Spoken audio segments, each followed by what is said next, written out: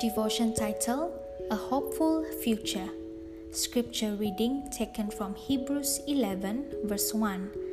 Now faith is confidence in what we hope for and assurance about what we do not see. Hebrews 11 verse 1. You must look at your future as hopeful and filled with wonderful what ifs. No, you're not promised tomorrow. But if you give up on your hopes and dreams, if you lose sight of the plans the Lord has laid on your heart, they will surely not come to pass. Trust God to make the invisible visible. And in the meantime, rejoice. You have a lot to look forward to. Thank you for listening, and God bless.